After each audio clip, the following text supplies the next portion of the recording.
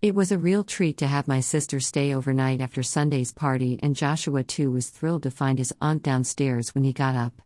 We had breakfast together and then it was time to get Joshua dressed and ready for daycare.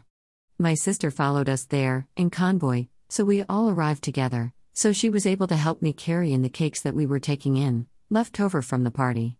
We had big hugs from Joshua and then headed off for our day out at the seaside. Again we drove another hour in convoy where we were meeting up with my niece and cousin for our annual day out together at this time of year.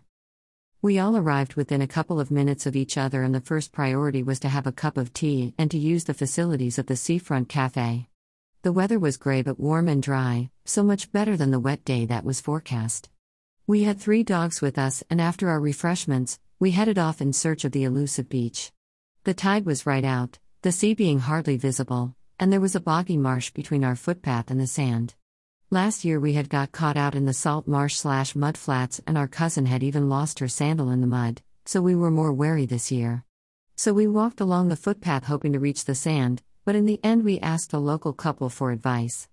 We turned around eventually, in search of lunch instead. The dogs had enjoyed their walk after all.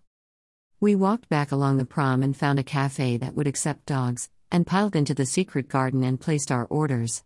Sadly, the threatened downpour of rain arrived with our food, so we huddled under an umbrella and kept eating. Cold and damp, we went indoors for our pudding and another warm drink to warm up. Then we walked back along the prom to the cars, where at 4 p.m., we said our goodbyes and headed our different ways home in 4 cars. It was a lovely day out that the lack of sandy beach and the rain could not spoil. We share frequently on WhatsApp, but there really is no substitute for meeting up in person, for a proper catch-up and some big hugs too. It is this kind of outing that I missed during the pandemic, so we need to seize these opportunities while we can.